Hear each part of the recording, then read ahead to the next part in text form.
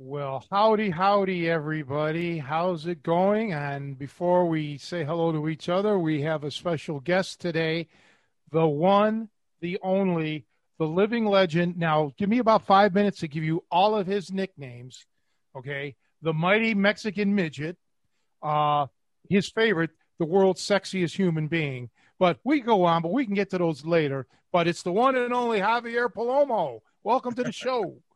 How's it going, Tony? Good. Now that you're here, finally we can have an intelligent conversation. Well, I'll do my best to hold up my end of the conversation, but Joe Cardinal's got me very distracted already with his excellent background here. So, like I was saying, finally someone with some artistic appreciation. I've had this on for several months, and it's been largely ignored by other of our, podcast, but thank you very much. When you talk about the comic books, I brought up the comic books before. That's a nice touch. Nice touch, Joe. Thank you. See, there you go. Merry Christmas, Nico. Nico still has his Christmas lights up. Merry Christmas, buddy. Trying to keep the holiday spirit, man. All right. He's got them up early for next year. I think we've still got a couple up in the background here, but the actual tree's gone, thankfully. So I didn't do anything this year, nothing. So that's cool. I don't think I did it last year, so it's all right. You're kind of a bah humbug, man. That's what it is. I've turned into that, yes, and we got this 2021, we got to turn it all around for Tony, so I'm not, Ebenezer Scrooge anymore, 365 a year, but, man, 2 feet of snow, that's a lot of shoveling today. My mother's car got stuck in the driveway. We had to shovel that out. Definitely had some guys miss class today because of it. So, but I didn't really want them trekking down as far as they were coming anyhow. So, where do you teach out of? Right? What was that? Who? I asked to plug where it is that you are coaching at. So I coach at about 4 different academies right now. The one I was teaching at today, we have like a special session. It's not even on like the public record as it were, is at Dennis Dombrow's school, 3D martial arts. It's like a mixed martial arts and jiu-jitsu gym. It's got a jiu-jitsu, Muay Thai, and like MMA/wrestling programs. But I also teach at LCCT Brazilian Jiu-Jitsu in Schaumburg and the LCCT Barrington location, and also at a school out in Rockford periodically when I can get out there. Where's today's gym at? Where's today's located? Hanover Park. Good for you. You deserve it. You're not too far from my house. You're not in Medina anymore? No, but just like Hanover's like a 10-minute drive from where I'm located. So, unless you get stuck in the driveway. Exactly. Yeah. Okay. For those who have never had the pleasure and honor to study under or with Javier or under, however you want to look at it, well, you don't ever want to be under him because he'll submit you quickly. He is phenomenal and, just a special guy. Won world championships, this and that. And there's some rivalry between him and Joe Cardinal because of the hair thing going on. Mm-hmm. Javier started the hair back in the 90s. So Joe's got I think that's one of the reasons Joe quit training back then. He just couldn't win in that particular endeavor. No, he couldn't. Really, in any of them back in the old days. It was just, I had to give up. It was just forget it. Too many high-level guys. Yeah, I can remember the one negative when Javier had that long hair when we were still in Stone Park at the little dye shop where there would be metal shavings because it was a tool and die shop. It'd be in his hair, it'd be in his beard. People would get cut because his hair was like a mop, and it would pick up all the shavings and everything. And I'm like, oh, goodness gracious, damn, man. Man, I tell guys about that. I'm glad you said that, because I tell guys about that and they don't believe me. They, like so many of the guys, they train at like really nice, fancy gyms that the sole purpose of the gym is for jujitsu or wrestling or whatever, and I'm just like, no, you don't understand. We had a small section of wrestling mat. We'd have to roll it out. It was right there near the weightlifting equipment. And like right on the other side is tool and die shop, all the tool and die shop's equipment and materials. And yeah. Oh, it's the truth, guys who were watching that didn't believe it. And that's being kind. We had the hardest training there was probably anywhere. And I mean, anywhere. It was really rugged. And we used to not have a wrestling mat. And I don't know if Javier, if you were ever there before that, but there were at least. That was a little before my time. Yeah, there was a few years that there was no mats. And so we're wrestling on concrete, solid, reinforced heavy duty, concrete. And that was really, those were the days, man. I sort of, in a way I miss all of that, but think life goes on, but you never got, go ahead. I was gonna say, I don't think your elbows or joints would be missing that too much, they're all messed without the wrestling mats. Yeah, they're all messed. Well, it's just that, you get people get, like, Mickey in Rocky said, the worst thing that could happen to a fighter is he gets civilized. And I think that's one of the negatives about a lot of the training we've talked about. It's too civilized. It's too cushy, too nice. And then when you get into a place that's not nice, oh my goodness, it's culture shock. But boy, it's good to have you here. You never got to meet Nico. Hopefully you guys will. But Nico moved, I think, to South America or Southern Indiana, somewhere, right? You're far. We'll just say down south.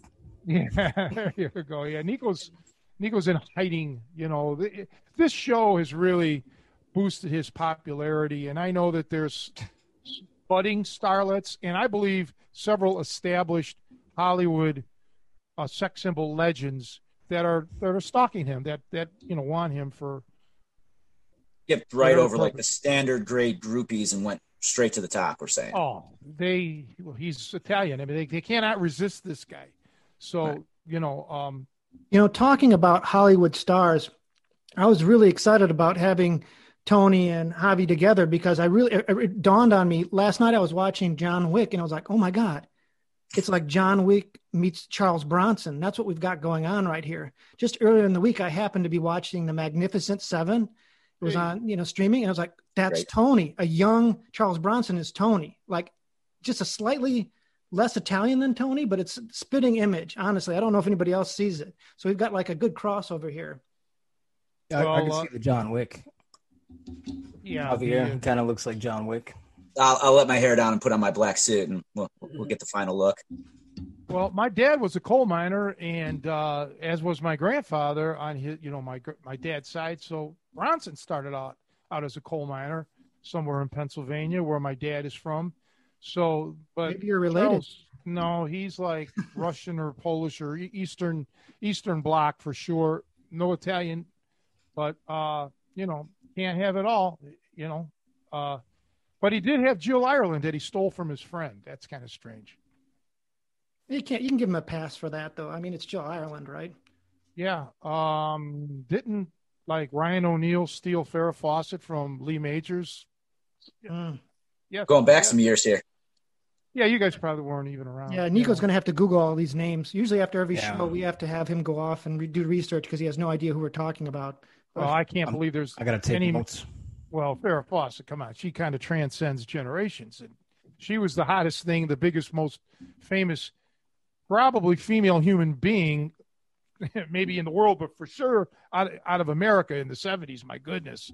Yeah, well, I mean, I was born at the tail end of the 70s, and I'm pretty confident that none of my kids or most of the guys that I work out with that are, sub 30s would actually know who Farrah Fawcett is at this point. What a shame. Boy, what a shame, because even when I was a kid, I knew who Elizabeth Taylor was. I knew who Sophia Loren was, and Gina Lollobrigida and all of those, Ginger Rogers, Rita Hayworth, but I guess it's different strokes. But they all have, with the explosion of internet the last 20 years, 25 years, and cable television, so there's a lot of, people to draw from now. So, yes, I could see how they wouldn't know Farrah. But and also apparently they're all stalking Nico. That's what I'm getting from this conversation. Every single, to my knowledge, I could list 3 women who are not stalking Nico that I know from Hollywood. One is Oprah. She's not interested. Sorry, Nico, I don't know how you feel about that, but I'm going to air the dirty laundry. That's a letdown. Yeah, I was going to say she could fund a couple gyms for us if that were the case. So if that ever comes up again, let her know all of us are available, basically, for Oprah. Yeah, I was actually kind of shocked because Oprah, spent a lot of time here in Chicago, but I'm not sure that she realizes that Nico had a Chicago connection. Maybe if she was, a little bit aware of that, she wouldn't. The other woman who's not interested in you, Nico, and I know this one is going to hurt, but Roseanne, she's oh, that hurts. I know it. And such a beautiful singing voice too. I mean, the lullabies. Well, he screwed it up because originally she was trying to get in touch, and he must have said something on the show or did something. Don't know what it was, but now she doesn't want to have anything to do with him at all. I don't understand. So far, this podcast is just nothing but regret. It sounds like. Yeah, well, that's pretty much been the theme throughout it. The whole okay. Well, I thought for 2021 we were trying to turn things around here. But so who's this mystery third? I hate to say it, but Nico's going to be upset because she wants somebody else on this podcast, and that's Britney Spears, who does not have the hots for Nico, and as her agent said, quote unquote, never did, never will. Dang, that hurts. Yeah. But then, and I'm not going to mention any names, but then the agent asked me, so how far is Downers Grove from Chicago? So I don't live in Downers Grove, so you can do the math, process of elimination. So, yeah, if that actually does come through, you guys will never hear from me again. Oh, I hope it comes through, man. I really do. I hope so. Goodness gracious. That could make it a happy 2021. So it's a win-win kind of scenario. Right. Absolutely. So Javi, I know she's. Oh, go ahead. I'm going to kind of jump into your story. I was listening, and I want to give a plug to the podcast that you do, which I think is really great, or at least you're involved in some, is the Grapplers Union podcast, which I think everybody should check out if they haven't. I'm assuming most everybody who's listened has probably heard of it, at least in the Chicago area Grapplers. But I listened through to yours, and it's a great. I encourage everybody to find the Javi episode, which is I think episode 2, where you kind of go long form over your very lengthy and diverse martial arts career. It's a great story. I love my meandering path through the martial arts. But if people are just if you were going to give them kind of like the Reader's Digest of that and kind of give them some context for what your journey's been about. Would you, kind of lay it on us? So the Cliff's Notes version? Yeah. So I've always been interested in martial arts, even when I was a little kid. I grew up in the era of Samurai Sunday and Kung Fu movies. And, as I got older, eventually became ninjas. So all that stuff was very cool to me, but I didn't really have an opportunity to study martial arts very much as a kid. My mother enrolled me in Tung Sudo at the Park District, karate. And I didn't like it. I didn't stick with it. Back then, there weren't really kids classes yet, so I was just thrown in with teenagers and adults, and that very much convinced me at an unfortunately young age that martial arts was hard and not for me. I wrestled in high school. This is in a time when most people wouldn't probably have considered wrestling a martial art. Didn't do great there either. And actually quit my sophomore year because I was tired of both doing ridiculously hard conditioning, like running stairs and doing crazy amounts of push-ups and whatnot, and also getting my ass beat by people that were much better wrestlers than me.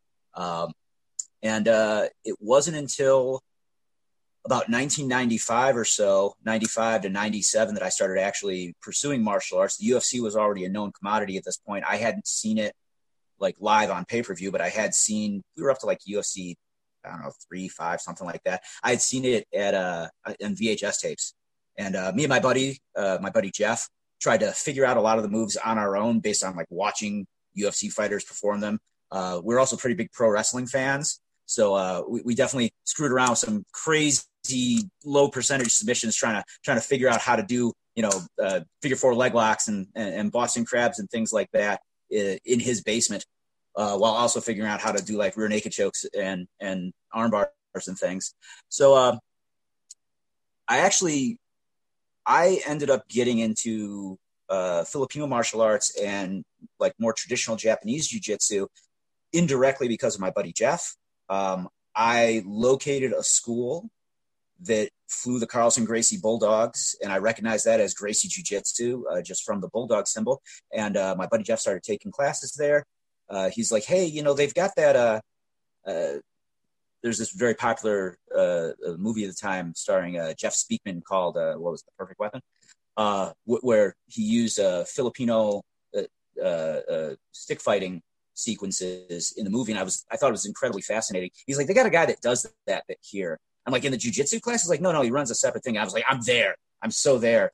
So that became like, I got more involved in martial arts through that. And because of the way like the Filipino martial arts community kind of is, where there's a lot of, or at the time, I don't know if it's still the same, I'm kind of out of things, but there were a lot of seminars and a lot of people would travel around the country teaching and whatnot. So I got exposed to a lot of different martial arts through Filipino martial arts and Jeet Kune Do, which are kind of intimately tied together here in America because of guys like Danny Inosanto.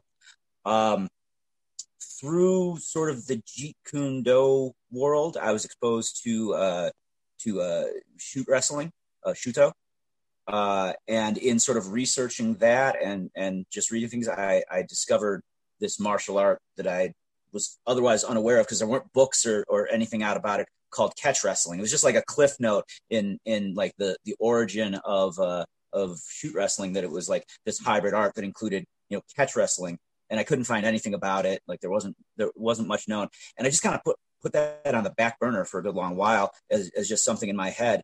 And years later, like 1999, this is, I stumbled across at the time the Underground Forum, and there was like different sections for jiu-jitsu and judo / sambo and wrestling, and I gravitated to the wrestling section right away, having some background in wrestling, and there were these 2 guys that were like moderators at the time. One guy had the audacity to call himself Bruce Lee. And the other guy was Tony. I couldn't pronounce his last name, but it was very Italian looking. So I'm reading this forum and watching what these guys say, and I thought it was very insightful. And like, you got to realize this is still very much in the era where Brazilian Jiu-Jitsu is, I don't want to say undefeated at this point, but like is considered like the dominant form of martial arts and mixed martial arts. You need jiu-jitsu. Most people at this point aren't really convinced that wrestling or other martial arts styles have much value. We hadn't seen like guys like Maurice Smith and whatnot really at the time hadn't really hit fully. But a lot of stuff's going on. But overwhelmingly, like the cult of personality for the Gracies is really strong at this time.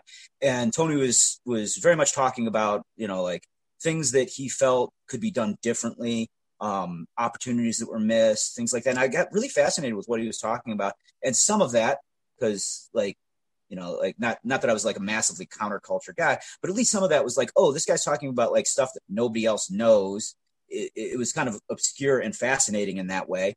But I also just like really liked his approach to things just from reading. And he had a website. It was like a GeoCities website, if I remember correctly. And on the website, it listed an address. I was like, oh my God, his gym is in Addison, Illinois, which is like down the street from me. At the time I lived in Bloomingdale. And I'm trying to puzzle it out. I'm trying to figure it out. I'm like, where's this guy's gym at? Cause like, I know a lot of the local martial arts schools then. And I kind of figured based on where the address was, I'm like, oh, I bet you it's in that Taekwondo school down the street. So I grabbed my buddy Todd, and we get in the car and we, like there is no Google Maps or anything, guys. Like we just got to figure it out. And we drive down and I'm like, oh, this isn't like, we go to the Taekwondo school. This isn't the address that I thought it was. It's further down the way. So we head further down the way and I'm like, okay, here's the street, but this is like a residential area. I wonder, okay, maybe there's like a community center or there's some other businesses back there that I don't know about. So we turn down the street and we're like looking at streets and everything. And I'm like, this guy put his home address on his website. So you see, this is how how good of a stalker he is. Wait, this is very low level stalking. Like I said, you put your personal address publicly on your website for anyone to find. So I'm like, well, okay, I guess I'm not going to just drive by his school and see what it's like. So I sent an email and was basically told like, yeah, don't come. We don't want you. I think Dave was actually answering your emails back then. Dude, I totally got that same response from Dave too. No wonder when do you guys work out? When can I come? How much does it cost? He's like, well, we start and he just like, I'll talk to you later. He was really kind of just, I very early on, I realized it was like, yeah, he was not really hungry to have people come along. At least that was the initial impression I got. It's funny you say that. This is news to me, honestly. I don't think I have those emails saved anymore. Those are a long time ago. It's over. But, yeah. So regardless, Dave gave me the information. He's like, here's the gym. These are the times. Actually, I take that back. He didn't tell me what the times were. He asked me when I could make it in. And I said what times I could get there. And he's like, that's no good. How about this day? I'm like, yeah, sure. I'm really excited to come in. And so set that up. I drove on down to Stone Park. I'm still looking for a gym. No one has prepared me for the fact. I mean, it had been talked about, but when the guys would refer to Tony's gym as the Tool and Die Shop, I thought it was like a former Tool and Die Shop or something. Like it had like many garages or many gyms are like built in a garage or something like that. So when I got there, it was in like an actual Tool and Die Shop. I was a little surprised and definitely was like, not sure if I'm in the right place. But I went inside. Dave was there. Tony was there. I believe Brian was definitely there. I think Bruce was also there at the time. Sorry, just a tiny bit of background. In the email, I had said because David asked like what my experience was. And I'm like, well, I've done Filipino martial arts and I've done Japanese jiu-jitsu and I've studied a bit of Shuto and Sambo. I don't have a extensive grappling background, but I wrestled some. And Dave had probably told Tony and Brian this, and I don't remember exactly. Like I really don't remember. But Brian had decided that he was for sure going to leg lock me because I had mentioned Shuto and Sambo in my email. So he's like, oh, I'm definitely leg locking this guy. And I don't remember if it was 15 seconds or 50 seconds of our first roll, but he got me in one of those two. Tony called out the time after he tapped me the first time. And I'm pretty sure he got me with a heel hook. It might've been an ankle lock. I can't remember, but, and like immediately I was like, oh wow, that like I've rolled with other guys and just like using the bit of grappling and wrestling that I know, been able to kind of hold my own. And this guy demolished me in under a minute. This is clearly the place to be. But above and beyond let me add that you specifically shouted out that you like leg locks. Okay. No, I did. Yeah. 100%. So I didn't remember. Yep. Yeah. Now, I'm a leg lock guy. So when you come into my house talking about leg locks, you're not the only one that happened to, but yeah, that was funny. Right. Well, I mean, like, so I'm like a huge martial arts nerd still to this day, but like back then, even though I like hadn't studied judo, I had a huge collection of judo books because I had studied Japanese jiu-jitsu and there was a lot of crossover in terminology and techniques and whatnot. So I had this huge collection of judo books, and this is going to sound ridiculous, obviously, to anyone listening, but by and by large, I felt like I knew just academically, like a lot of the submissions because I knew like all the ones in the judo books. And at the time, most of the Brazilian jiu-jitsu submissions that I've been showed were the exact same submissions. Okay. So when I had encountered like Sambo and Shuto and whatnot, I was like, oh, wow. Like there's all these other submissions that are actually high percentage, not like, because I knew a couple of leg locks that were kind of like goofy. Like if the guy doesn't resist you very much, you can put him in these sort of leg locks. But like I didn't feel like there was something I could control a guy and wrestle my way into. But like I felt that from training with various guys that had Shuto and Sambo backgrounds. So when I had found out that like Tony's style of grappling had a lot of like neck cranks and leg locks and other obscure things that weren't in my judo books, I'm like, where else could I possibly learn this stuff? This is going to be amazing. So I definitely wanted to call out like that I was interested in again, you know, being vaguely counterculture, wanting to like to know the stuff that other people didn't know. And I know I've mentioned this as well, and Tony can chime in once again. But I immediately got the vibe that like Tony looked me up and down and was like, we don't need this guy at the gym. You know, I'm this tiny, relatively out of shape dude. You know, Brian's at the time like in really, really good shape. He's a strong, athletic kid. You know, I'm like 22 years old, haven't done serious athletics since basically my sophomore year of high school. I've got, you know, a martial arts background, but it's not like it's not like a really intensely physical martial arts that I'm participating in. You know, it's a lot of kata and self-defense techniques and whatnot like that. So I'm not in great shape. You know, I'm 5'3", kind of husky.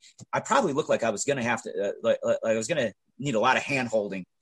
And I remember Tony told me to do some ridiculously high number. It was probably only 100, but like in my mind, it was like 1,000.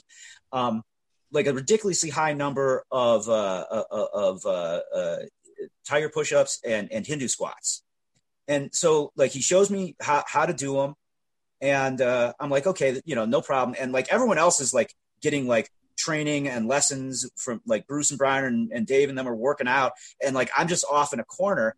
And like, I start doing the squats and I'm like, well, this isn't so bad. And I just remember my legs started burning. I wasn't even in double digits yet. I'm like, oh God, this is going to be horrible. But now Tony will confirm or deny whether that number was just whatever he gave people at the time.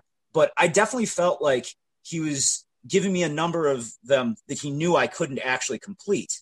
Like, cause I definitely wasn't an in-shape guy, but in my mind, I'm like, oh, it's like the Kung Fu movie where the master assigns the grasshopper this impossible task to see if he'll give up or not. So I'm like, I can't give up. I just got to keep doing this. So I do a couple of the squats and then I do a couple of push-ups and then I do a couple of squats. And every once in a while, Tony would check on me and be like, how many you got? I'm like, I'm dying. I'm like, 25. Well, you're 5'2". I figured you could do 1,000,000 of them. You don't have that far to go.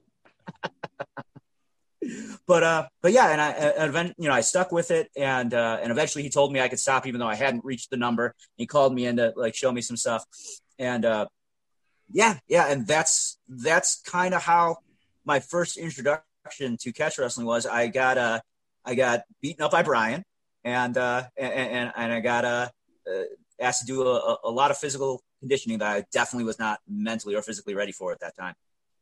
Well, you know, you got to remember that back then in the 90s, the internet was loaded with nothing but trolls. I mean, bad ones. They were just, and there was kids out there. We were all young. I was a little bit older, but I was in my 30s only. But there's guys that actually had no business showing anybody anything. And, you know, they were bullshitting their way into charging people $75, $100, $125 an hour, you know, for private lessons. And these guys literally, I mean, knew nothing. It would be as if nowadays you have no training and you went to a class and had like two lessons and now you're teaching. Okay. That's how bad it was. And people nowadays tend to forget that. And, you know, I mean, most of the guys I knew, and you know, no disrespect to any of them because, you know, the times were different then, but most of the guys I knew at that time that weren't like, you know, a Gracie, because Carlson Sr. and Carlson Jr., you know, were black belts in the city, within a couple of years, or actually maybe by that point. But regardless, most of the guys I knew that had schools, regardless of what their background was, were no higher than a blue belt. Like that was, I thought, I've discussed this before, I believe, on other podcasts, but I thought, not knowing that much about Brazilian Jiu-Jitsu at the time, I had never seen a purple or a brown belt at all. So I thought white belts were the students, blue belts were the instructors, and like the black belt was like reserved for like the masters, because every school I had ever seen or been to early days, the instructor was pretty much always a blue belt. And I was shocked to find out, not years and years later, but, later, that it was like, oh, no, like blue belt is just like your beginner belt, basically. Yeah, it was a tough time. And then, there was a lot of pilfering going on, and still does, to this day. But unlike the literary world or even music, where if you steal, you're going to get caught and you're going to lose a lot of money, by plagiarism, for plagiarism. There's no honor in the martial arts. So people were taking my techniques, never giving me credit. Of course, never doing them properly because, if I even met them, it was only going to be like one lesson. So there's no way to master it. So I was very particular, about who I'm teaching and what I'm teaching, because where's this guy going to go with this? Is he going to start giving all the credit to Brazilian Jiu-Jitsu when that wouldn't be right? So that's why I'm sure Dave and all of us were like very protective of myself, of me, and the stuff that I was teaching. And it's no offense, because then once we got to know somebody like Javier or Joe, then, okay, the door's wide open. Here, pick my brain. I'll teach you, I'll show you anything you want to know. Well, I mean, also back then, I mean, let's be honest, we were in the tool and die shop. It's the back of Kevin's building. You don't want to just let any Yahoo into the situation. It was a private club. Yeah, I had to go, a couple people before Javier tried to get cute with me, and they never got cute again. And you have to be, you had to be really, really careful. But another thing, until like the Lost Art of Hooking series really came out, it isn't like it is today, where everybody has a video camera and it's quick and easy to make a quick video and upload it somewhere on the internet. That didn't happen. Okay. So, I couldn't just show techniques like you can now. I could, if I had a body here, I could show something right now. Right. So back then it was like, but like, just like the culture back then, I don't want to, but like these days you can get above and beyond the fact that there's like plenty of stuff on YouTube and various other platforms. But these days, like you buy an instructional, I think the default assumption for most people is when they buy an instructional, it's going to be a digital video that they download or stream through some online service.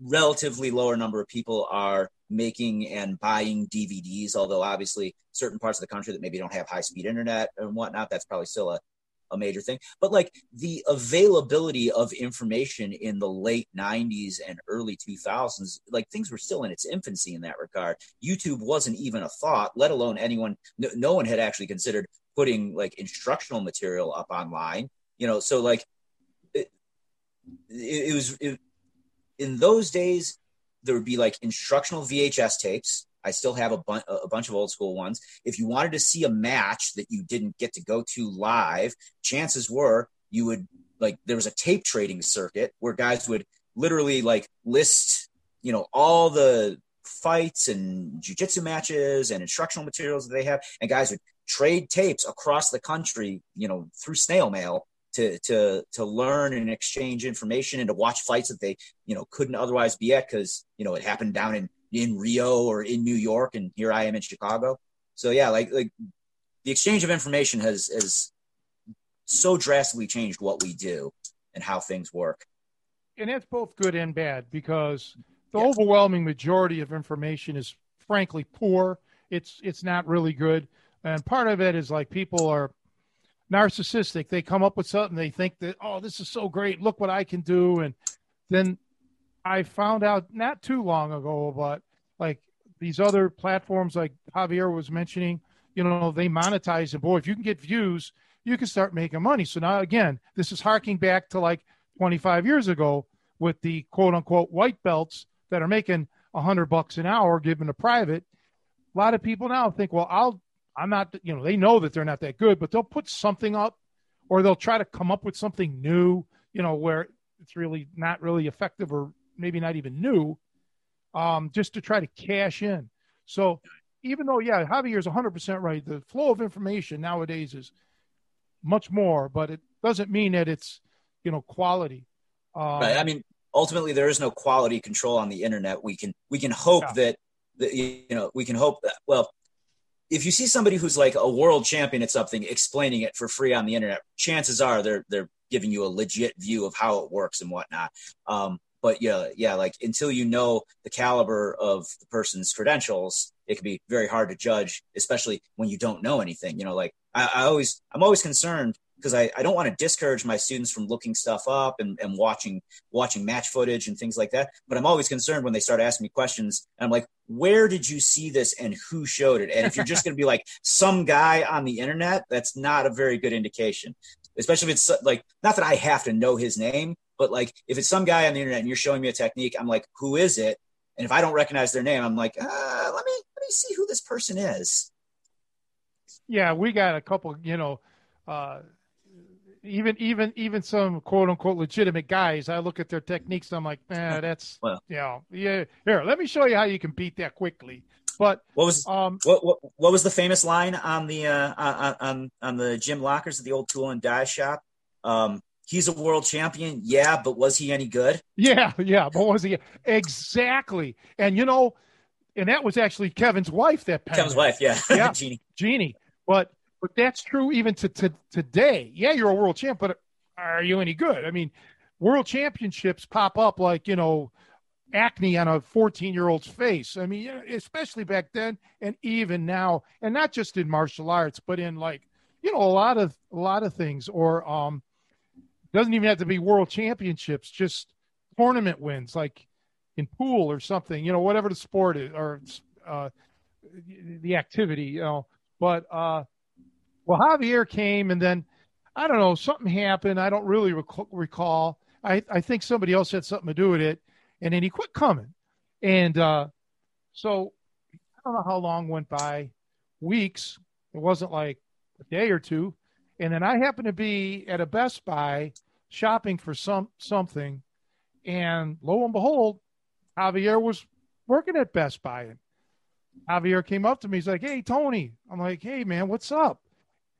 And, small talk. And he's like, I'm like, "What?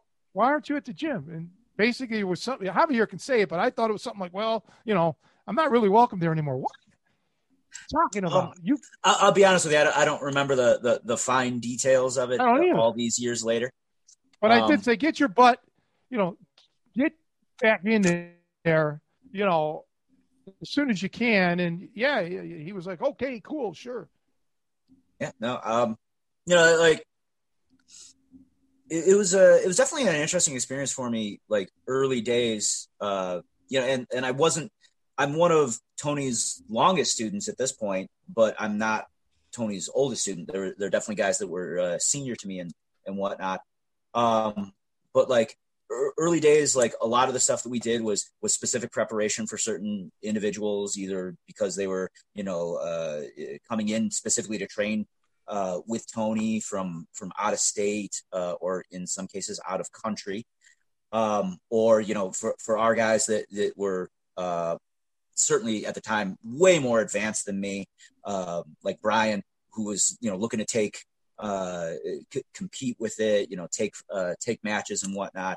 And I was, in those days, I was like, it's hard to believe now when I train so much as I do and whatnot. But in early days, I was very, very casual about it. I was like, I'm very interested in this. I want to learn it. But all I can afford time-wise is, 1 or 2 days a week. And then eventually over time, it became 3 days a week, and then 4 or 5 days a week. And, and then I'm putting mats in my basement, and it just built from there. Yeah, I was very frustrated with him because he had a lot of potential. But it's weird now saying this, but back then he wasn't in shape. He had a hard time Definitely not. staying in shape, and life got in the way, personal things and business, his work, and everything. But he wasn't given at the time, that I really wish that he could have. And and then of course he didn't do any of the striking and any of nobody did back then, which really upset me more than anything. But through the years, he used to come to when I had the gym in Bensenville, he'd show up in the morning and I try to show him boxing. And, honestly, like I say, Javier, maybe the worst striker that ever lived. I don't know. Is it possible? I mean, no, just the worst one that you've met. There's a difference. Someone out there's somebody worse than me. Oh, well, I don't know. But you're right. The world is large. But no, I say that jokingly, but he was one of those guys, that I have a pretty good eye for things athletically and intellectually, and he was smart. I thought one of the things was, he had trained with a lot of guys, okay, before he came to me, famous. Some of them were very famous. We don't need to mention names. We're not dogging on any of them, but, just different styles and so on. So sometimes you tend to get information overload. And I just kept saying, to myself, damn, if this guy would just stick with me, if he would just stick this out, because he's got that quest for knowledge and that love for knowledge, and he's got physical ability. I said, man, I just need to get him in shape. And then, that was definitely over a span of years, mind you. So actually, let me rewind just a hair, just to give people an idea. So don't say hair. Joe gets upset when you say hair. All right, sorry. Let me rewind just a bit. So my eldest son was born in 97. I was 20 years old. My second son, my middle son, was born in 99. So those early years when Tony first met me, I was a 22-year-old father of two working two jobs, the second of which was actually at Best Buy because my main job wasn't really paying me enough to make ends meet. So that above and beyond not having a lot of money for stuff, I also didn't have a lot of free time. Which is one of the reasons why I couldn't take it very seriously early on. It wasn't that I didn't want to. It was just I couldn't find a way to make it work. And then as time went on, fortunately, I didn't need to work a second job anymore. I started moving up in my company. When we eventually moved the gym to Bensenville, it was super convenient for a while there because my office my day job office was based in Bensenville. And this is going to sound absolutely terrible in some ways, but ultimately my marriage fell apart while on the phone with Tony, might I add. Right. Yeah. But yeah. Oh man, we shouldn't laugh about it, man. No. All these years later, it is definitely funny. But my first marriage fell apart, and that was when I really committed myself to training super hard all the time. Tony was able to help me whip myself into better shape, not as good a shape as I could have been, honestly. But I started focusing on my diet. I started focusing on the exercise program that he set up for me. I was weightlifting all the time. I was doing a lot of cardio. I was wrestling at that time. I believe it was normal for us to get together Monday through Thursday, and then also on Saturday with occasional workouts. On Sundays when the guys were available. We still had a pretty strong core group of guys at that time. And that's when I got really, really just very serious about it. So, young fellers don't get discouraged. You too could have such wonderful success if you just lose your relationships and, and get a better job and have more free time. Javier had this van. Okay. Oh God. Which one? Which one? The one where you had the couch or the bed, whatever in it. It was brown and had the different, The one that my boss at my office dubbed the Shaggin' Wagon. Yes, that's exactly right, because it had shag carpeting and everything. Oh my goodness!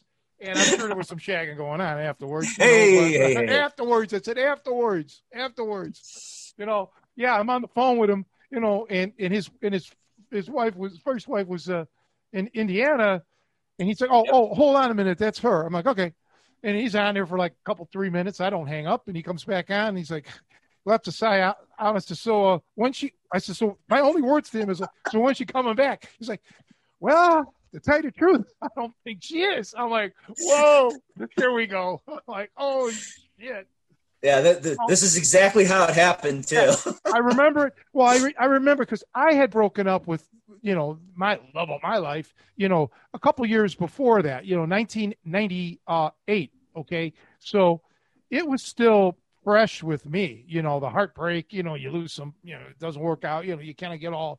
So man, when that happened, and then of course I tried to give him the pep talk, and I said, okay, now you're going to train, you're going to whip yourself in shape. She's going to be like, you're going to be like, look what you lost and all of this. But yeah, it was, Javier did really good. And then, Javier and I we go way back. I mean, we had a lot of personal things, which was awesome, but, yeah.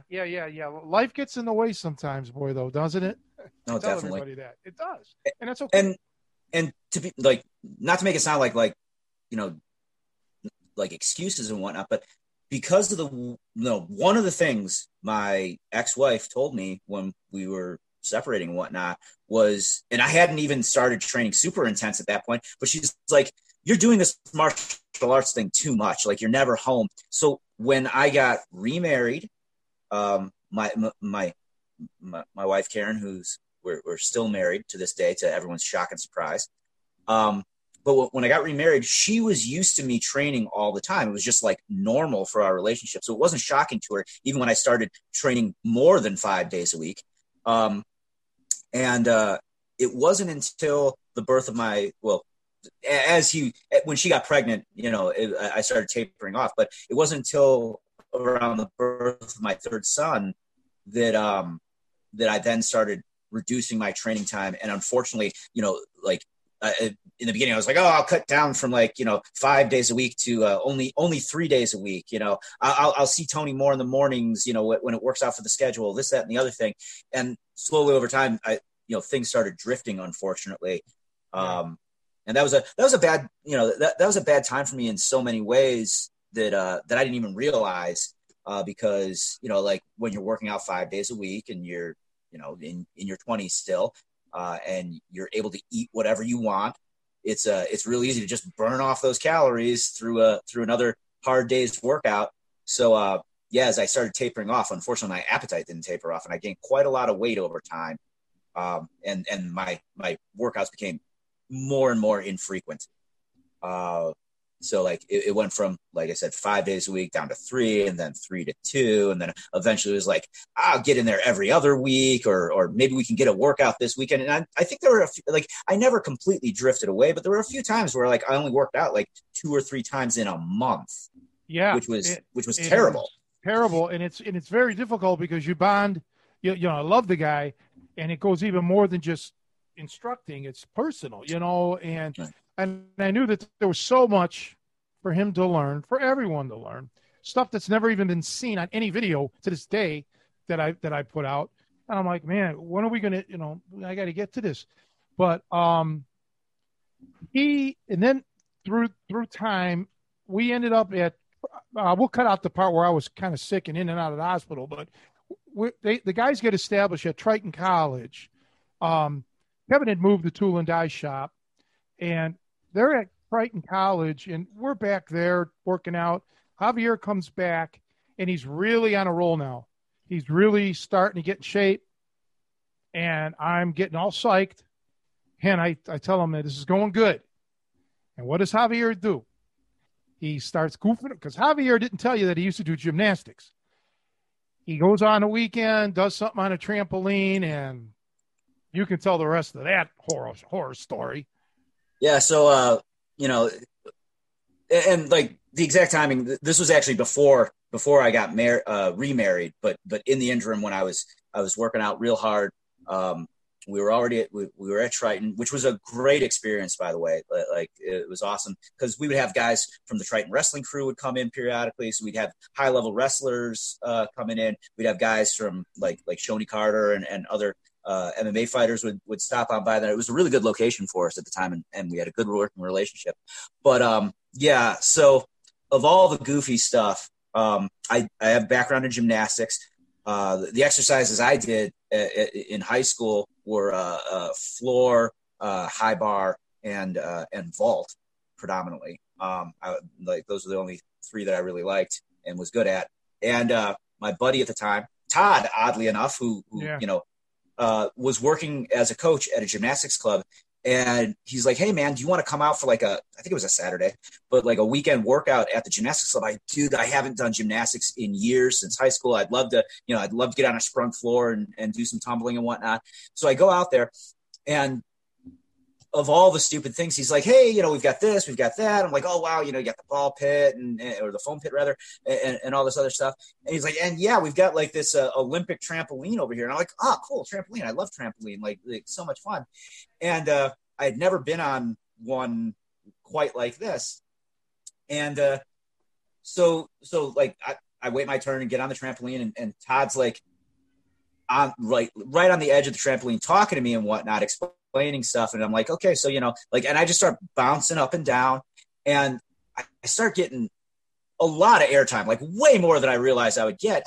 And I remember thinking to myself, I'm like, what's the, like, I feel like I'm bouncing too high. What's the best way to slow down? I'm not quite ready to like start doing backflips and stuff 15, 20 feet in the air here. So I go to look over at him, which is stupid, but and be like, hey man, like what's the easiest way to slow down? Should I just like fall to my back, whatnot? And when I did that, I didn't realize, like, when I turned my head, I tilted myself. And as I started coming back down, I landed, basically rolled my ankle, but with all of my body weight and, 15-ish feet of momentum from coming down, and just like my foot basically popped off the bottom of my leg. And then probably in no small part because I was so flexible, like on the bounce up, it snapped right back into place. But I knew something was like horribly wrong. I had basically like heel hooked myself. So like I started like waving my arms in the air because I was desperate to not fall on it, landed on my back and literally bounced off the trampoline. And because I'm an idiot, like let's stress this, I was like, oh, Jesus. And nobody had seen what had happened other than me. Like I had felt it, but nobody had realized what had happened. So I tried to stand up right away, and my ankle just would not support my weight at all. I basically fell over. And he's like, what happened? I'm like, I think I sprained or broke my ankle on your damn trampoline. So yeah, for a while, I didn't realize how bad it was. I went to the doctor. Like I said, this is the weekend, so I like waited until Monday to go to the doctor because I didn't think I needed to go to the ER. So I went to my doctor, and he's like, oh yeah, this is a really, really bad sprain. And I still remembered him to this day going like, it probably would have healed better if you had broken it. And I did not think he was telling me the truth until literally years later, when it still wasn't properly healed, and I had to have surgery on it because I wanted to be able to dance with my wife at our wedding. So, yeah, I very badly fucked up my ankle. I wasn't able to train regularly. I even remember it was rolling around with Martin. I thought I was largely recovered, and I got on Martin's back and put the hooks in, and I spread him out and flattened him out, and his hip landed on my ankle, and I like scream tapped because I thought he had re-broken my ankle. So like it was a massive impediment. I couldn't do like normal conditioning. I couldn't even take a shot anymore.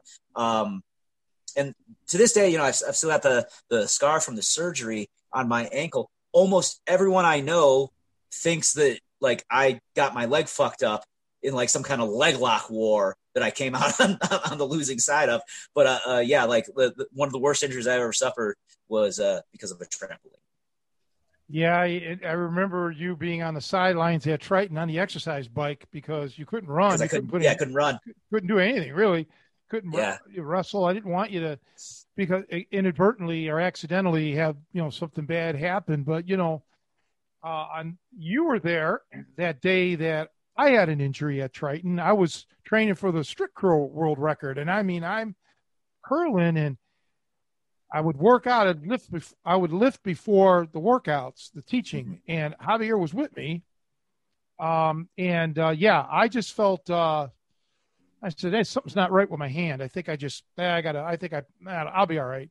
And as it turned out, I had a spiral fracture in my wrist in my forearm from curling that day. But it wasn't as severe as his, no way. But I knew something wasn't right. I'm like, it'll be fine, you know. Yeah, you didn't think it was a break. Yeah, right. I didn't know, you know, and that pretty much. I mean, not because that was just timing, and then that kind of put the end of all my heavy lifting, because that's back when I was benching the most and lifting the most. And then I remember, because shortly thereafter I met the other love of my life, right? And I had the what do you call it? The wrap, you know, brace. The brace and everything. Yeah, and that was in 2004 when that happened. So that was like I broke it right around February, I think. I don't remember exactly, but right around Thanksgiving or Valentine's Day, because yeah. But you know, we all have our share of injuries. You know, it happens. But both of those didn't happen wrestling, is what our point is. Boxing or fighting. Yeah. You know, it just happened. I don't want to say anything to jinx myself, but even when I, you know, blew my rotator cuff and everything, you know, that was and the labrum here, and that wasn't wrestling, that was lifting. And when I blew this bicep, that was lifting. You know, but be careful with this. You're gonna terrify people and scare them off of lifting. Well, the thing is, don't be afraid of lifting. I was training for world record poundages here. When I was working my grip, I was going for a world record. When I was doing the curls, and that was a world record.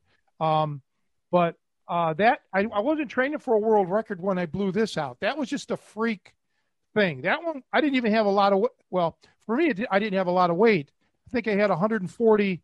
On the curl bar, you know, that was like a joke weight for me, and let's point out he's talking about curling my current body weight.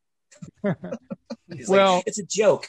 Yeah, I'm sorry, I don't mean it, but I was doing reps with 250, you know, right, when I was going for my thing. Those were the days. But I just want to say, like, so, you know, I grapple with a lot of different clubs. I've trained with a lot of guys. Many of them are heavyweights. And to this day, it's always amusing to me when I introduce you to people. And, you know, like a lot of them have at least seen clips of you, if not full on instructionals by you. And they kind of know that you're a big, strong guy, you know, especially if we look at like the lost art of the hook of hooking, you know, but as soon as you shake hands with them, I see it in their eyes. Yeah. And yeah. I like but imagine imagine my handshake. I have to imagine it. I remember it. Oh, you're talking about Radvan? Right. Now you'll multiply this by a factor of probably 4. I don't know, but that's, I don't even want no. I felt that all the time, you know, and, so it was just, you know, incredible. And yeah, the grip, when I tell people, you know, the grip, to this day, I get people, like, not workout guys, but just people in general out in public. I get yelled at for shaking their hand hard. And, you know, Radvan went through that too, but I get people pissed. So I've learned through the years to really not shake anybody's hand hard, you know. And on that note, I got to tell you, so my friend Scott, well, I've known him 6 years. Since I moved out here, I've moved out here 7 years ago. So I met him a little over, not quite 7 years, but I've known him about over 6.5. So the first time he introduces me to his stepmother, who at the time was probably late 60s, 68, 69. Her name is Meredith. And I shook her hand really, like, you know, just dainty. Right. So, whatever. I leave, you know, I come home, and Scott calls me, and he's laughing, and I don't know if he's laughing or crying. I'm like, what? He's like, Meredith, meaning his stepmom. I'm like, what happened? He's like, I got to tell you what she said. I'm like, what? She's like, She goes, "What's wrong with Tony?" She goes, "What a wimpy handshake he's got." and Scott started laughing. He's like, "Ma," or Meredith, he's like, no, he's got a really good handshake. He just didn't want to give it to you. So I'm damned if I do, damned if I don't. And Right. That's funny because that happened with the training too, because you'd have guys back then on the internet bitching, "Oh, Tony, he's so rough as shit. He tries to hurt you." No, it's just that what I do is heavy duty. And then you'd have others. So then I got nervous about not wanting to really try or do anything to anybody, because I don't need them to go on the internet making a big stink out of it. So it's kind of like the same thing. Either he's too rough or he's not rough. You can't please everybody. Right. But it's kind of funny actually, because my students and long-term training partners have actually observed there's got to be like some kind of bizarre mental switch in my head that I don't realize I turn. But when I start talking about like catch wrestling and demonstrating catch wrestling particular holds and whatnot, like they're like, "You just get meaner." I'm like, "Do I really?" And they're like, yeah, you put on everything more intensely, and I'm scared that you're gonna. I'm like, "Oh, I guess that's just flashbacks to the way we used to do it." Oh, yeah. it was so abusive back then, and that's how I learned, and then I through the years have toned it down because people just they can't deal with it, but I mean it was hardcore. A lot of people use that term hardcore. They don't realize just truly when you were part of the inner sanctum, this little crew, just how hard the training was. And that was always what I was taught. I was told, your training here in the gym, or not in the gym, but your training here is going to be worse than anything you'll ever experience in the real world, because that's what my training was all about, learning how to defend myself so I could survive the streets, of Cleveland and shit. So it was bad for me, the training. And so these guys didn't necessarily have it like as bad as I had it, but they had it pretty rough. And now Javier also used to be our little test guy, okay? Because Javier, not only is he very skilled, but he has, he had some physical gifts with his Gumby flexibility. So people who thought they knew submissions, we would, these are other people that would come through training. Sometimes they'd have attitudes. And, we would just say, "Here, try to put them on, go for it." And, they weren't tapping Javier out. And that would frustrate them. They're like, Jesus, because Javier is not a monster. He's, not a muscular big guy. He's, so that he was that. And one other thing that Javier said, now I'm not going to get you in any trouble here, but I'll clarify this. This is a Hoist Gracie comment. So it's not bashing Hoist, but I think he knows where I'm going with this. He's like, I know exactly, because it's to this day, people still say it. It still ticks me off. Well, say it then. Tell him, because I agree with you, because he was not a little guy. Yeah. So people are always like, they're always using Hoist as this shining example of proving that Brazilian Jiu-Jitsu works for the smaller man. I'm like, granted, Hoist Gracie weighed less than, say, a Ken Shamrock or certainly a Dan Severn, but Hoist Gracie is not a small person. Like he's over 6 feet. I think he's 6'1", 6'2", can't remember exactly. And at the time, he's like over 170 pounds, if I recall. This is not a small person. Now, I'm sure like my compared to like my buddy Damien, he's definitely a small guy, basketball players. And sure, there are a lot of guys that are 200 plus pounds, but it's not like he's an actual small person, like his brother Hoyler, for example, is much closer to my size. Hoyler's like 5'4", 5'5", I can't remember exactly. And like in my weight class. And when I compete, I'm not even the smallest guy typically. Like there's usually at least one weight class smaller than me. So if we want to talk about like the effectiveness of anything, and we're going to say that like size doesn't matter, well, maybe we shouldn't use a guy who's like middle or upper middle weight classes as the shining example of a small person.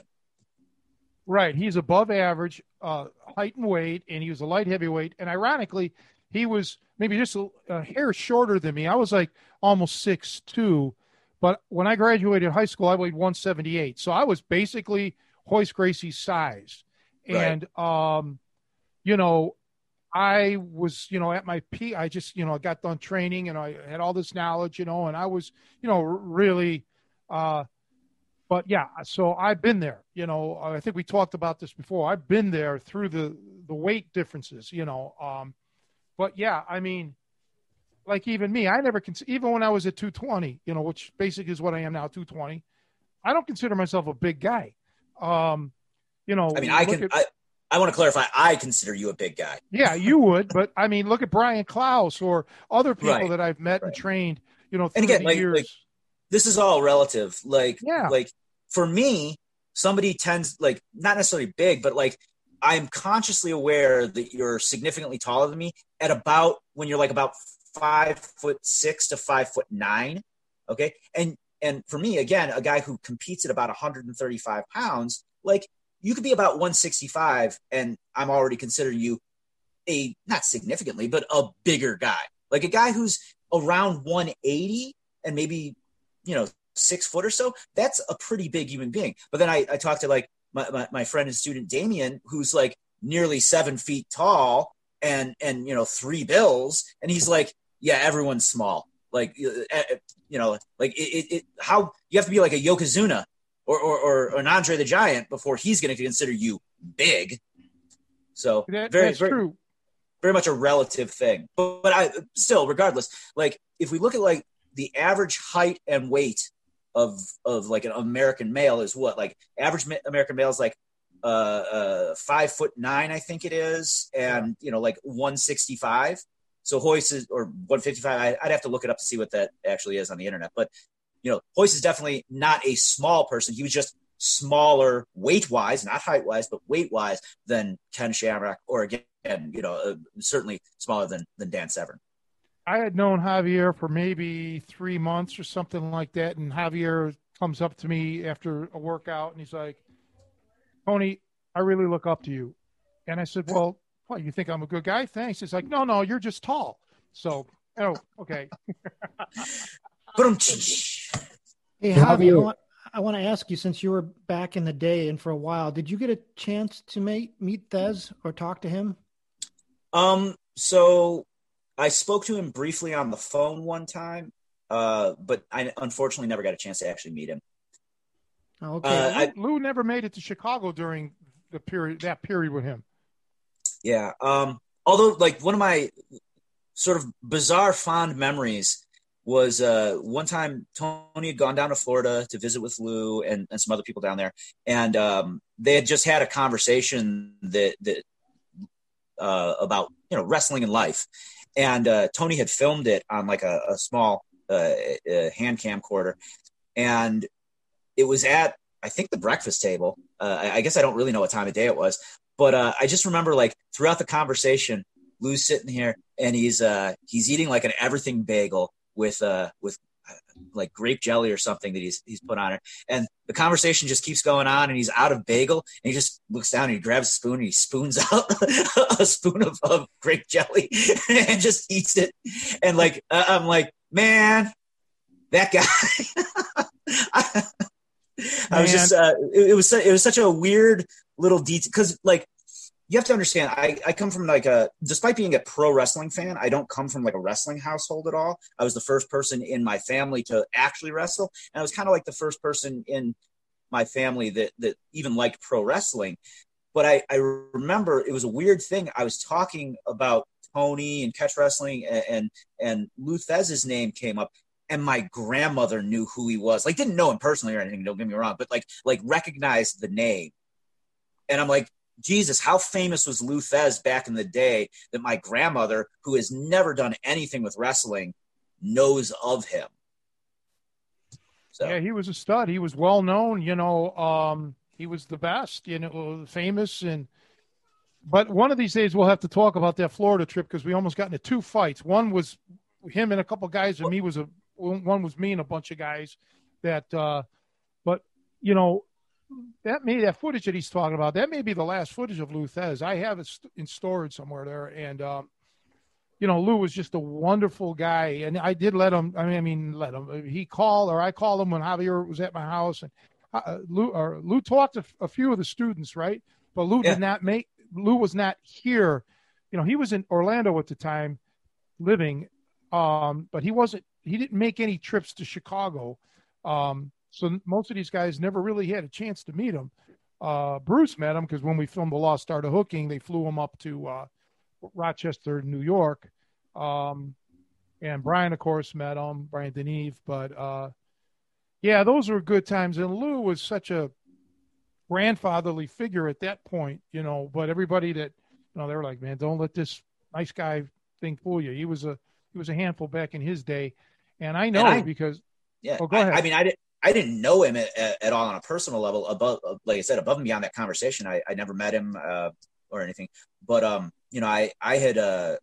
was familiar with him through pro wrestling because Lou was still wrestling well into his late 60s in Japan still, and still moved incredibly well for a man of his age. Like it was honestly very impressive, some of the stuff that he could do and the way that he did it. So you could definitely see, like, without getting into like a huge pro wrestling tangent, but you definitely see he knew what he was actually doing and was capable of doing it, in not just a working situation. Well, let me talk about that because I think his last match was after his hip replacement. He was 72 or 74, but this is the key. Unlike others, Lou kept his weight, okay? In his prime, Lou weighed 220 or 225. You go like I do, same thing. At one point, he did say he was going through some personal issues, and he got up to 250. It's the most he ever weighed, and he quickly dieted down. But even late in life, he was always around 220. He never, ever let his weight soar. And when I knew him, after his wrestling career, when he was, roughly, let's call it 80, give or take, because I knew him for several years, he was like 200. Okay. And we lifted weights together in his complex that he lived. They had a little weight room, Universal machines or whatever, Nautilus. But so he kept his shape. That's part of it is diet. You got to watch your weight because, boy, especially when you get older or you have injuries, as Javier, like with your ankle, the more you weigh, the harder it is on your joints and your cardiovascular system. That's why you see now a lot of NFL players, once they retire, these linemen, they lose these 300 pounders. They lose that weight. Many of them just crash down to like, 210, 215, whatever, some even less than that. They get into this 100s, because carrying around all that weight, man, it's, that's hard on you. So that's the one thing about Kevin that got killed. Kevin always kept his weight, he kept it low. And me too, I want to watch my weight. And I'm sure it was Kevin actually that, when I started getting in shape that really really got me on the diet that I was, which was at the time, it was basically Atkins, but like a high protein, high fat, low carb diet, which I've basically stuck with since then, as just like lifestyle diet. Yeah, he was a great guy, Kevin. And Kevin met Lou, and they were like old buddies. Did he call Lou Duber? I need to know. Yeah. No, he didn't call Lou Duber. No, I mean, Kevin had a little bit more respect than that, a little bit more knowledge. But that was funny. Yeah, for those who don't know Kevin, that was his nickname for people that he cared about or liked. His affectionate nickname was Duber. Hey, how you doing, Duber? We're not going to say what he would call people that he didn't like. Yeah, no, we don't need to go there. But those were days that I miss. You have no idea, especially now that through 20 years roughly of everybody's lifestyle changing and health and life and death and I don't know if there exists a core like that we had. We had some fun times, and now it seems to me like, from what you have told me and things, it's a lot easier on the internet. Pretty much everybody shares information and gives credit where credit's due and blah, blah, blah. Back then, man, we were people just used to like to lie and make shit up about me or us and on and on and on. And it was just brutal, and it really wasn't fun. There was absolutely no fun. And you guys were my oasis. You guys were my fun. If it wasn't for you guys, I would have just said, to hell with it, man, walk away. And then there would be no catch wrestling today. Believe me. So I feel, that I would not have made it through it without you guys. And you're part of that too, Joe. You were there back in the day. Thank you. I mean, Javier, have you? I remember wrestling Joe at least once or twice back in the old tool and die shop. I was definitely there, and I do remember you there. Yeah, I mean, you were definitely. I think we were like the misfit toys of that group, because the other guys were kind of. Well, everybody had their own idiosyncrasies, but there was definitely like, and it's funny how much I can relate to your experience of like, oh shit, today Brian's in the workout. Like, I know I'm going to get a beating now, like, Right. like when he was there, I was like, oh, that's not going to be a good day. But those were my memories. I was trying to pick his brain about that when he was on too. It was like, was that intentional, or is that how you, apparently it's how he treated everybody. It wasn't targeted. No, he was not singling you out. But I had other questions for you. So Javier, but like some people who maybe haven't followed your careers, I'm still kind of amazed at how many days and hours per week you're still putting into training.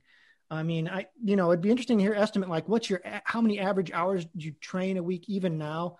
And so it's kind of, I don't want to say, cause then Tony will chide me for excessive overtraining. Well, and the other thing is, how do you stay? Cause to me, it's longevity is kind of it's gotta be a tough thing in the sport. I look at certain images, like I've seen pictures of, Megaton's hands where they look deformed at this point, like where he's probably lost a lot of fine motor skill and stuff. I mean, yours seems normal. Of course, that was not high res, but like, yeah, what do you like? Was there a specific strategy you had, or is it just like genetics? So what's going on there? Well, okay, let's be very clear. There may be some genetic component to this that I can't account for. Certainly, I had both a little bit of natural and because of my gymnastics training and other stuff that I had done, I had a very high degree of flexibility. That certainly, more so in the early days, but that certainly helped me help prevent a lot of injuries that otherwise might have occurred. I don't want to brag, but like I feel like I heal pretty darn fast when I do get injured. Like other guys that I know will get similar injuries to me and be on the shelf for way longer. So it's not like I'm Wolverine or anything, but like, I just feel like I'm able to get back to it sooner. And I think more so than the fact that I seem to heal well is just the simple matter of I kind of, at this point, years and years of experience, I kind of know how to ease myself back into things and how to avoid stuff where it's like, I'm not going to go back to the gym too early and like, go too hard and get hurt. Like if I've got some kind of injury or tweak, I'm going to protect it, or I'll not do certain things. And one of the hardest things for a lot of athletes is actually, let me speak about my own personal experience here. I am very much a creature of habit. I have a lot of hobbies, and I get very obsessed with those individual hobbies, whether it be comic book collecting or video games or freaking stamp collecting back when I was a kid. Okay. Like I'll get super obsessive with it. And my main hobby at this point is martial arts. So because I get so obsessive about it, like I make it a primary focal point in my life, and I shape other aspects of my life around it. Now, not everyone can do that, but at this point, above and beyond the fact that I do it so much, I also get paid to do it. So like, at least the wife doesn't complain quite as much as she otherwise might if I was doing it all for free, So it's part of my career at this point, but because of that, the ritual part of it is really important to me. So if I get injured, and I just decide to like completely stay away from the gym, I will start filling that time with other stuff. Okay. Cause I have some, like, whether it be catching up on a giant stack of, well, these days it's mostly digital, but a giant stack of comic books or a bunch of books that I had to read, or a TV series that I heard about. Like, I'm going to find things to do at that time. And then when I am healed up and ready to go back to the gym, it's going to be hard to pull myself away from whatever has obsessively caught my attention in the interim. Does that make sense? It does to me, yeah. Javier, Yeah. do you have like any kind of recovery routine that you normally do to help recover from workouts? Not per se. Like I'd love to give people like this just the great advice on what I do, but understand that like I'm 43 years old. I am not training. I train hard, and most of the guys I train with will tell you that I give it to them. But I'm not training like every single round of a workout is the finals of some world championship. Okay, so like I'll find the points in a roll where I, can go easy or rest. If I'm not in a situation where I have to scramble the whole time, I'll get to a good strong control position and maybe slow things down there. Or I'll put a guy in a position where I feel like I can tap him out, not at will, but like with enough control that I should be able to get a tap pretty easily. And I'll hang there, see what he does, give him a chance to resist and try some things, and then I'll shut it down and finish it from there. But overall, God, this is going to sound like such a bro science thing. Like, I didn't do this overnight, and I've just slowly over time built myself up to training 7 days a week. Most like on average, I work out 12 times a week. So I do 2 sessions a day, Monday through Friday, and then a single long session on Saturday and a single long session on Sunday. Again, I'm not doing murderous rounds on rounds that whole time. So like, it's very easy for me to say, work out at our noon class and get, between 3 and 5 good rolls in. Some of those are going to be really, really hard rolls against my better students and training partners. And some of those are going to be like me screwing around with, some white belt or blue belt that, isn't necessarily a super threatening situation. And then I'll go and train in the night. And again, I'll get in a couple of rounds there. It's not like I'm doing like 10-minute rounds each session. So, that's an important factor. I know how, generally speaking, to drill smart, where I'm not pushing myself at a ridiculous pace all the time and breaking myself down. And I do, and this is probably a big factor, that I do spend a lot of time teaching and coaching other athletes while I'm at the gym. So I'm also not like, I might be at the gym for, from noon to 2 o'clock, but I'm not like doing hard rounds that whole time. Do you still have your day job? No, I have a night job these days. Well, I mean, is it the same place? Same company. Yeah. Okay, same company. Cool. I work for a different branch and I work nights. And like, that probably sounds like madness when I actually explain how it works. So I work from 10 p.m. till 6 a.m. These days, with Corona being what it is, I actually don't even go to my office. I just do all my work from home. Awesome. Yeah, it's super convenient for me. My office is actually only 10 minutes from my house anyhow, so it wasn't that bad. But still, that chews up a lot of time, just traveling back and forth. So I get to sleep somewhere between like 6:30 and 7 in the morning typically, and then I'm back up between like 11:30 and noon or so to get to the noon class. I wake up earlier when I have to teach it than when I have to just train, because I got to get there to open it up and whatnot. Typically I'm at the gym from about training until at least 1:30 or so, and then we clean up and do stuff. So I'll usually be home and in bed and back to sleep by, let's say, 3 o'clock, 3:30. And then I'll sleep for a couple hours, get a nap basically, and then wake up again in the evening to train. Usually my classes are at 7 in the evening. Then I train all the way from 7 till about 9 or so. And then I clean up the mats, run home and start work at 10. So that's my typical Monday through Friday experience. And then I don't work, on the weekends. So that's why I tend to train longer at my weekend sessions. That's a tough schedule, man. But, it shows that, you're dedicated. You love to do it, and I wish you all the best with that, man. I miss my gym in Bensonville and the way that it ended. That's something that I don't think I'll ever get over, ever. I mean, it's just tragic. No, the situation was tragic and unfortunate, and honestly, like, people that didn't visit it, like, probably don't actually believe me until I pull out like old pictures of it. Just like all the stuff we had, like, in terms of the sheer amount of equipment, the large volume of mat space we had, the bar, the pool table, the tanning bed, the sauna, you name it. Right, right. It was just. I mean, it's funny you would say that, because like sauna has within the jiu-jitsu community, I feel like it's become even more popular. And when I tell people that like in my life, I've had 2 separate gyms that have had a sauna, and one of them was your gym. Like, people are like so jealous and like, oh my God, I can't believe you have access to a sauna right at your gym. I'm like, yeah, no, it's pretty incredible. So yeah, like, and we had that way, like sauna's been a popular thing, but like way before it was super popular, I feel, in the current grappling community. Yeah, well, the thing is, like I said, I came from an old school thing, like Radvan was really old school, a lot older than Luthez. And then, I don't want to say Kevin was nowhere near that old, but Kevin was old school. And I was always old school because I was raised by my grandparents, World War II eras, so, that's it, and like I said earlier about me wanting to give up catch wrestling or quit, yeah, just think.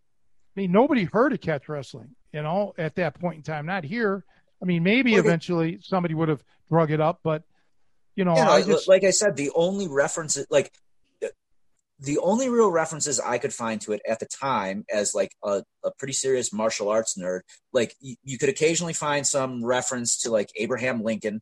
Okay, if you looked at like some old wrestling manuals, the term was used, but like I didn't have a historic perspective to understand how things changed and transitioned at the time. And then within the martial arts community, the only people that ever really talked about it were people that were involved in